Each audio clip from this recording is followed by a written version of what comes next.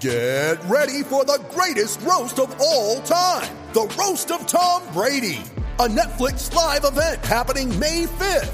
Hosted by Kevin Hart, the 7-time world champion gets his cleats held to the fire by famous friends and frenemies on an unforgettable night where everything is fair game. Tune in on May 5th at 5 p.m. Pacific time for the Roast of Tom Brady, live only on Netflix. Hey, what's going on?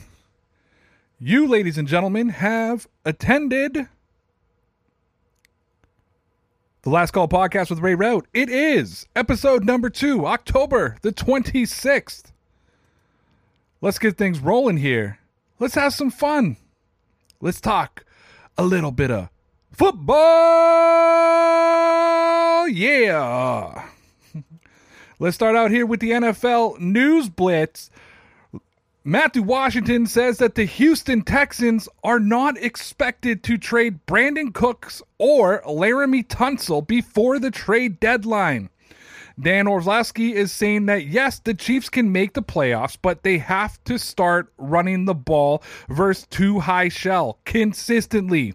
Stop the carelessness with the football. Stop the awful offensive penalties and volume. Stop playing so much man coverage. You're not good at it. Someone on D, get close to the quarterback. Field Yates is saying that Alvin Kamara in the Saints' first 5 games had 15 catches for 113 yards. Alvin Kamara last night, 10 catches for 128 yards, and he also became the first player in over 2 years with 20-plus rushes and 10-plus catches in a game. Dominant effort. NFL trade rumors are saying that the Dolphins have signed safety Shredrick Redwine off the Panthers practice squad. And Matt Scheiman is saying that the Packers will be without all of these players for Thursday night's game against the undefeated Cardinals. Listen to this. All-pro wide receiver Devontae Adams, all-pro left tackle David Bakatari, all-pro cornerback Jair Alexander, all-pro offensive linebacker Desarius Smith, wide receiver Marquez Valdez-Scantling, outside linebacker Preston Smith, center Josh Myers, cornerback Kevin King. Those Packers are in tough.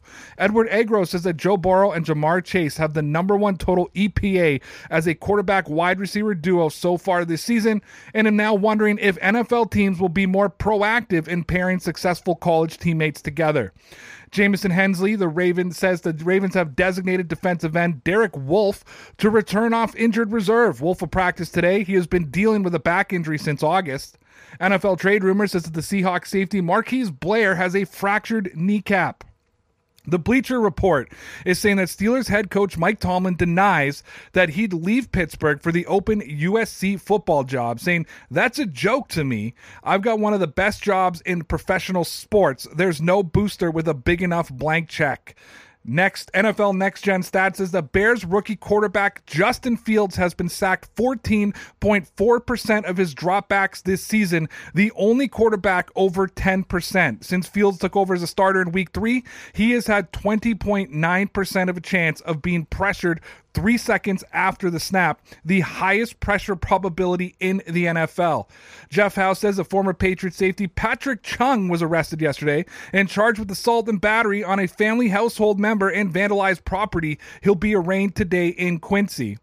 And Lawrence Owen says that I was high on Pittman at the end of last season when 90% of NFL fans were saying that he was not a number 1 receiver. I'd say I expected him to make the jump this year, and I think that Michael Pittman Jr. is proving me right. All right, really, really excited to always go through that blitz there and just hear about all the different things happening around the NFL. Hope that everybody's doing well and good today on this beautiful day. Thank you, everybody who's tuning in, listening to the podcast. You guys are absolutely fantastic. I appreciate y'all so much. As I just go through this little thing, I'm about to get into Ray's useless rant here in just a second. Before I do, though, I got to let you know, I got a guest coming on tonight. Yes, my man, Mr. Lawrence Owen will be joining me at 7:30 p.m. Eastern Time.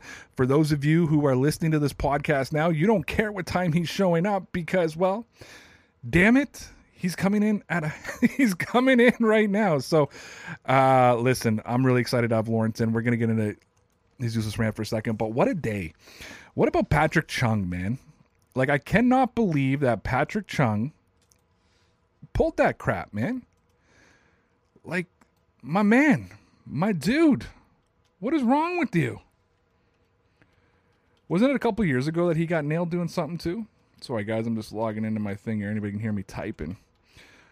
Like, wasn't it like... got nailed with cocaine a couple of years ago, right? Not happy. Not happy about Patrick Chung doing that, man.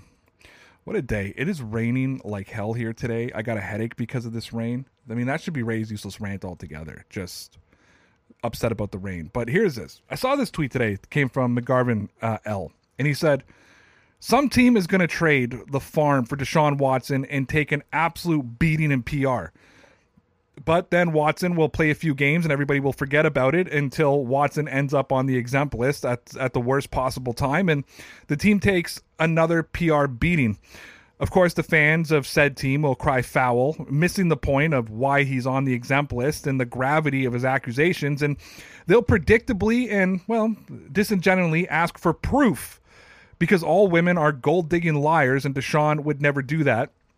The NFL's lack of urgency re Watson's allegations will be another black mark on Goodell era, which has been marred by slow-footed responses, overreactive punishments, and the lack of proactivity. Every controversy ends the same, literally everyone mad as hell at the NFL.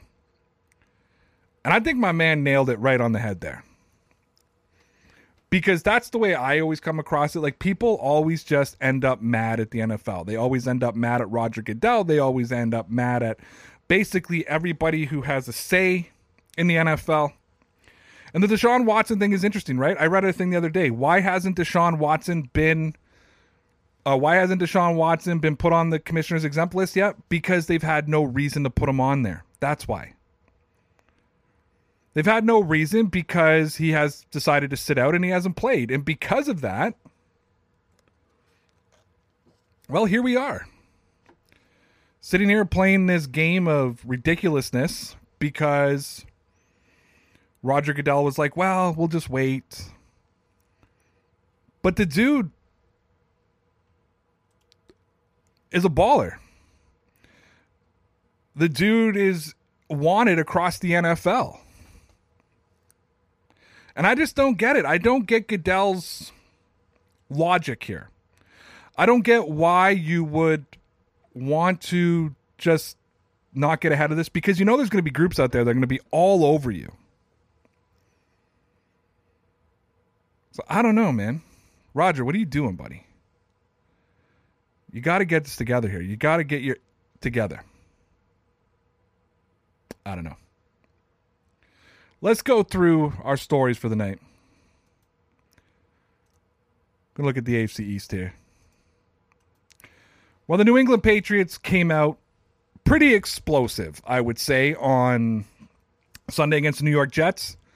And Karen Guregian of the Boston Herald says that Mac Jones says it was time for the Patriots offense to flip the switch in the red zone.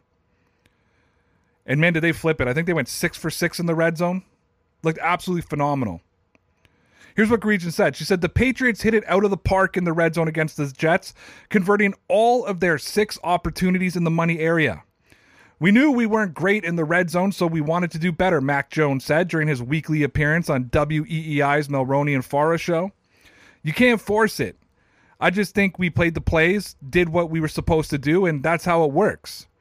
Jones threw for 2 scores in the red area, hitting Brandon Bolden for 15 yards and out Hunter Henry for 1. While Damian Harris and J.J. Taylor also got in the end zone twice each with runs down the goal line. And I think if you're a New England Patriots fan, that's exactly what you've been hoping for. You've been hoping for the Patriots to finally turn things around, not just in the red zone, just offensively in general, right? How often have we heard about that, right? The Patriots offense just can't get it done. Well, the fact of the matter is they got it done over the weekend. Now, staying in the AFC East and going to Buffalo, Matthew Johnson of Bills Wire says that with Dawson Knox out, Gabriel Davis could be the answer to the Bills' problems. He wrote, he's behind Stephon Diggs, Cole Beasley, and Emmanuel Sanders. However, with the recent injury to tight end Dawson Knox, Davis should be an uptick in usage in the near future. But based on his performance last year, why did his snap count fall so far? Last season, Davis stepped in for an injured John Brown in a big way, catching 35 passes for 599 yards and 7 touchdowns. That's an average of 17.1 yards per reception, which was the fourth highest amongst wide receivers in the NFL. If Davis performs well in the near future, he could also be the key to the Bills solving a big problem the team has had this year. A known strong offense in the NFL, which Pro Football Focus recently named the third best in the entire league, Buffalo still has its issues. And obviously losing Dawson Knox was big for the Bills. But yeah, if Gabriel Davis can step up, because you have to assume now they're going to go to more spread formation and not just have the tight, because they were going, 3 wide receivers and 1 tight end. You have to assume at this point they're going to be making that switch and they're going to be going to 4 wide receivers more often. So it'll be interesting to see what they do. Now, believe it or not, the Dallas Cowboys are actually going to get better. Like, you think about this offense, you think there's no way that this offense could get better, but damn, yeah, they are going to get better. It's almost maddening that they're going to get better. But Alicia De La Torre of Fansided wrote that the Cowboys offense is about to get even better after latest Michael Gallup update. The scariest thing about the Cowboys offense in 2021 is how they averaged 34.2 points per game despite missing one of their top weapons. Going forward, quarterback Dak Prescott could have another dangerous receiver to target as Michael Gallup returns from injury. Gallup won't come in and take over for Lamb or Cooper as the main men in the passing attack. He'll just make their lives easier by attracting the attention of the defense as another pass catcher to account for. With Gallup back in the picture, the Cowboys will give opposing defenses even more problems than they already have. No one in the NFL has scored more points in the league this year. Dallas is also 5th in passing yards and 3rd in passing touchdowns. And I think the thought of Dallas getting even better is one of the scariest things to think about. Like, I would not want to be an NFC East opponent. I wouldn't want to be any opponent of the Dallas Cowboys this year. So why don't we go over to Philadelphia, see what's going on with the Eagles? Because they made a trade with the Jets yesterday for Joe Flacco. And Dave Zangro of NBC Sports Philadelphia wrote that the Eagles trade Flacco and Minshew is promoted to backup. The Eagles on Monday traded backup quarterback Joe Flacco to the New York Jets, which means Gardner Minshew is now the Eagles' new number 2. Quote, "We feel really good about Gardner being our number 2, head coach Nick Sirianni said. The conditional 6th-round pick brings back the pick the Eagles gave up in the Minshew deal in August. That was also a conditional 6th-rounder. Now, I don't think that there's anything that's going to happen this year that's going to put Gardner Minshew in a situation where he's going to get a start. I mean, I think we just have to accept that. It's not going to happen. However, I think that there is a very good possibility that the Jets are going to be better with Joe Flacco, obviously. And Minshew, I don't know. Is that the guy you really want going up against Jalen Hurts?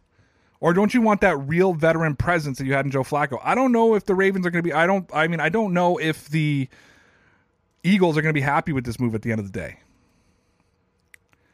So the Ravens just keep getting more hurt. Kevin Osterheiser of Ravens Wire wrote, Ravens offensive lineman Patrick McCary reportedly dealing with a high ankle sprain. The Baltimore Ravens have had injuries decimate their team over the course of 2021. That didn't change in Week 7, as offensive lineman Patrick McCary went down in Baltimore's game against the Cincinnati Bengals with an ankle injury. On Monday, Ian Rappaport of the NFL Network reported that McCary suffered a high ankle sprain, which could be tricky to recover from. The team has already seen All-Pro Ronnie Stanley be ruled out for the rest of the year as he underwent ankle surgery, as well as Tyree Phillips and Ben Cleveland have stints on the injured reserve as well. McCary could be landing on injured reserve while he recovers. And at which point can Baltimore just not recover? And I think that's a question that really needs to be asked. And I mean, the Ravens, man, they got to get it going. I know that they went on a couple game winning streak and then they lost, but they got a tough Bengals team right behind them.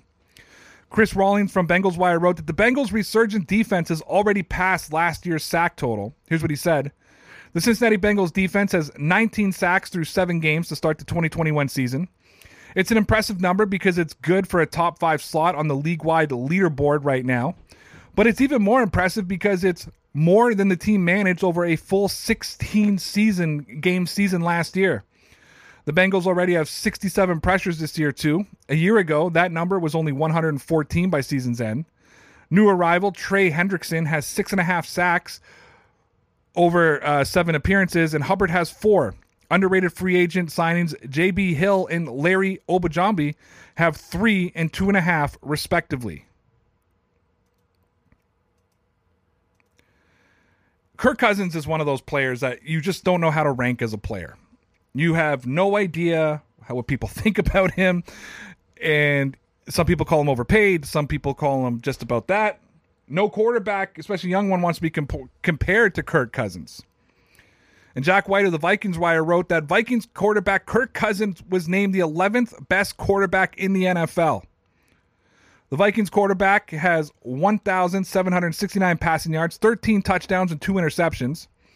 Cousins is making plays, and the team is winning games because of him. However, CBS Sports' Cody Benjamin did not have Cousins in his top 10 as a recent quarterback power ranking. Benjamin did have praise for the Vikings quarterback, though. Cousins ranked behind Cincinnati quarterback Joe Burrow, which I don't think is entirely fair. Burrow has more passing yards and a touchdown, but Cousins has fewer interceptions and a higher PFF grade. In my opinion, Cousins is the better quarterback, but Burrow's number exceeds Cousins in certain areas due to the Bengals' aggressive play calling. Now, if you go over to Chicago, they're having a lot of problems. And Alyssa Balberry of the Bears Wire wrote that Matt Forte slams the Bears for being unprepared and outcoached. Woo, here's what she wrote. The Bears were humiliated by the Tampa Bay Buccaneers 38-3 in front of most of the country. Chicago has become a laughingstock of the NFL. Former Bears running back Matt Forte is the latest to criticize the organization for 3 bad patterns that he's noticed since his time in Chicago. The first pattern is how the Bears are outmatched as a whole when it comes to talent, only on the offensive line. The second pattern, and something the Bears fans are familiar with, how most first-round picks don't usually pan out, whether it's because of injury or because they're not good. The third pattern is a lack of continuity with the players, coaches, and general managers. Forte called the Bears unprepared, outcoached, and embarrassed in those losses. And how about those Indianapolis Colts? After what looked like just to be an absolute dismal start for the season. After what looked like was just going to be a terrible outing. Suddenly, Carson Wentz is bringing this team back. And the Associated Press wrote that rejuvenated Wentz has Colts offense running in high gear. What does that mean? It said clearly Wentz has found a comfort zone after missing most of training camp because of a left foot surgery. Missing several more days of practice after going on the reserve/COVID-19 list before the opener. And then spraining both ankles in a Week 2 loss to the Los Angeles Rams. Wentz doesn't care about stats or critics because he's too focused on proving that he's back to being a confident, complete player. Indy has won 3 of 4 and needs to protect him on the field this weekend against the Tennessee Titans to go back into the AFC South connection. Getting Hilton back would help, but if the defense can't hold Derrick Henry in check, the Colts might hit 500 for the first time this season. Speaking of those Tennessee Titans, Terry McCormick of the Titans Insider wrote that the Titans shift focus to their AFC rival Colts. And this is really kind of the division on the line this weekend. The Titans have major business on Sunday in Indianapolis when they visit the Colts with a chance to basically settle the division for 2021. If the Titans, who defeated Indy at home back on September 26 at Nissan Stadium, can get the season sweep over the Colts, they would not only have a 3-game lead, but essentially a 4-game edge because of the head-to-head matchup in the first tiebreaker. Coach Mike Vrabel, in his Monday press conference, said that the Titans can carry over some confidence from their sweep of Buffalo and Kansas City, but that it's about where the carryover stops.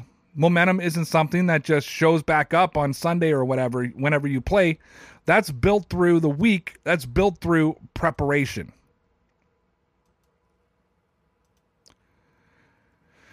You know, a team like the Tampa Bay Buccaneers are in a situation where they're really trying to prove that they're the best team in the NFL. They are the defending Super Bowl champions. They are the team that everybody is chasing. But they've been dealing with a lot of injuries, but they seem to be getting healthy at the right moment because Luke Esterlin is saying that Bruce Arians is hopeful that Rob Gronkowski and Lavonte David can return for Week 8. He wrote, the Bucs head coach Bruce Arians told the media Monday that he's hopeful tight end Rob Gronkowski and linebacker Lavonte David could get back in the lineup for Week 8. Arians added that cornerback Richard Sherman's return is also a possibility. Gronkowski suffered a rib injury in Tampa Bay's Week 3 loss to the Los Angeles Rams and hasn't played since. David has missed the last 2 games, suffering a leg injury in the Bucs' Week 5 win over the Miami Dolphins, and Sherman suffered a hamstring injury on the first drive of last week's victory over the Philadelphia Eagles. And when we look at, we keep going on to the division here. John Sligler said that the Saints Wire said that Marcus Davenport is the PFF's most effective pass rusher. The one caveat is he's the most effective pass rusher when he's healthy. He said, there aren't many players with Marcus Davenport's healthy tools. There aren't many players with Marcus Davenport's physical tools, a combination of size and speed that extremely difficult to defend when employed correctly. And the New Orleans Saints, former first-round pick, is finally living up to that hype. He's picked up a sack and 8 total pressures for a 12.9 PRP score, which is higher than Myles Garrett, 12.6, Max Crosby at 11.4, and Jadeveon Clowney at 11.3. And, well, everyone else. And there's the problem right there. Davenport has totaled as many pass rush snaps as he should be getting per game. Durability remains to be a major concern with him. Hopefully, he's finally turning a corner and can be the impact player for the front Saints have been counting on. The entire complexion of their defensive line has changed with him in the game, and his availability will be critical as Jordan continues to decline. For now, all fans can do is take encouragement from this strong performance so far and hope that he's finally got a good health streak.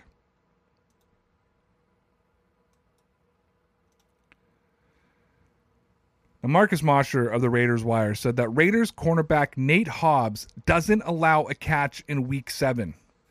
How excited do you have to be if you're a Raiders fan that your cornerback didn't allow a catch? It doesn't matter if he wasn't targeted. The fact of the matter is nobody wants to test him.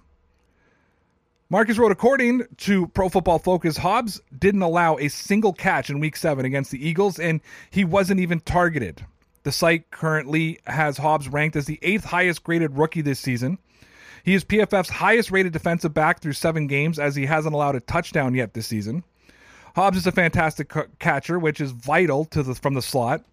And while he has yet to record an interception, he just doesn't allow many big plays.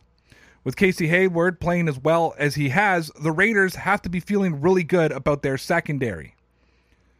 And if we go down to their divisional rivals, the LA Chargers, Gambino Borquez of the Chargers says that Bill Belichick on Justin Herbert, he's going to be one of the top quarterbacks for a long time. And I mean, Justin Herbert's one of those kids. I think a lot of people doubted him when he first came out. There was a lot of experts that didn't believe he could be a top quarterback. And I mean, really, when you look at that draft class, he, outside of Joe Burrow, I would say, he's really pushing that he was the best pick out of that draft. I mean, the two of them, Burrow and Herbert, are the best. Here's what Gavino wrote. He said, the last time the Chargers played the Patriots, head coach Bill Belichick got the better of quarterback Justin Herbert. Despite the dismal output, Herbert put together one of the most prolific rookie seasons, shattering multiple records en route to winning the prestigious award.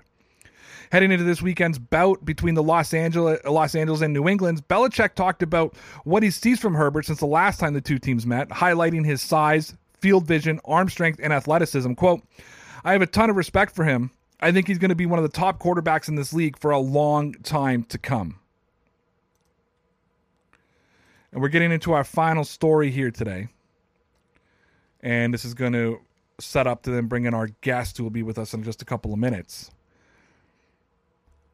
But this may be no surprise to anybody, but Russell Wilson is the winning factor on the Seattle Seahawks. Liz Matthews of the Seahawks Wire wrote, the Seattle Seahawks lost their Game 3, let me start over. The Seattle Seahawks lost their last 3 games, all in prime time, and all 3 contests had one very important similarity. No Russell Wilson. Seattle starting quarterback has been sidelined for the last 3 weeks after injuring his finger on his throwing hand in Thursday night's loss to the Rams. Backup quarterback Geno Smith has been giving it all with his last 3 outings, but it's becoming more and more obvious just what Seattle needs to find a way to win. And obviously, it shouldn't be a surprise to anybody that Russell Wilson, of all people, would be the most important player on Seattle. I mean, I don't think anybody in this entire world would be even considering that it could be anybody else on that team. I think it was Pete Carroll who came out today and he said something along the lines of like, he wouldn't have been there so long if it wasn't for Russell Wilson. Well, duh. It's Russell Wilson, man. And our last story here, Jess Roots of the Cards Wire wrote that wide receiver Andy Isabella is garnering interest near the trade deadline. According to the NFL's network's Ian Rappaport, the Cardinals have a player on their roster receiving interest from around the league approaching the deadline. It's not someone who plays a significant role. It's a third-year receiver, Andy Isabella. He's been a disappointment so far in his Cardinals career, but he does have the traits of another team would like. He's an elite straight-line speed. He can play inside and out. He can help in the return game and now offers some help on special teams. Since the Cardinals have no plans for Isabella moving forward, using him to potentially recoup one of those day 3 picks would seem like a smart move. And I think at the end of the day, Isabella has needed a change for a long time. He's needed to go somewhere. He's needed to be with somebody. He's needed to be with a team that could use him. I don't think the Cardinals were ever a good pick for Andy Isabella. I'm not saying that his career is going to be saved if he leaves and goes somewhere else, but you could see him get a little bit of an uptake. Almost reminds me a little bit of a Philip Dorsett, who's never blew up on the scene, but when he went to New England, he had success with them, had success in the playoffs. He was put in the right position to be successful. All right, so for those of you listening to the podcast, this is where I call it a day. For those of you who are watching this on Patreon and eventually on YouTube, we are going to go to our guest. To the podcast crowd, thank you for coming into the last call with Ray Rout. I will be back tomorrow with all of your football news. So make sure that you download the podcast. Everybody else, stay tuned. The Podcast Super Friends is a monthly meeting of 5 podcast producers. Hi, I'm Katherine O'Brien from Branch Out Programs in Baton Rouge, Louisiana. I'm John Gay from Jag and Detroit Podcasts. I'm Matt Kundle from the Sound Off Podcast Network. I'm David Yes from Pod 617, the Boston Podcast Network. And I'm Johnny Peterson from Straight Up Podcasts. Together, they form the Podcast Super Friends, an alliance of podcast masterminds sharing best practices, insights, and discussions to help make you a better podcaster. Follow or subscribe to the show on Apple Podcasts, Spotify, Google Podcasts, or at soundoff.network. I'm Matt Kundle, host of the Sound Off Podcast, the show about podcast and broadcast. Since 2016, we've been speaking with amazing people who have populated your ears for decades. Legendary broadcasters, research wizards, talent experts, podcasters, voice talent. Almost 400 stories, all for free. Subscribe or follow the Sound Off Podcast on Apple Podcasts, Spotify, Amazon Music, or at soundoffpodcast.com.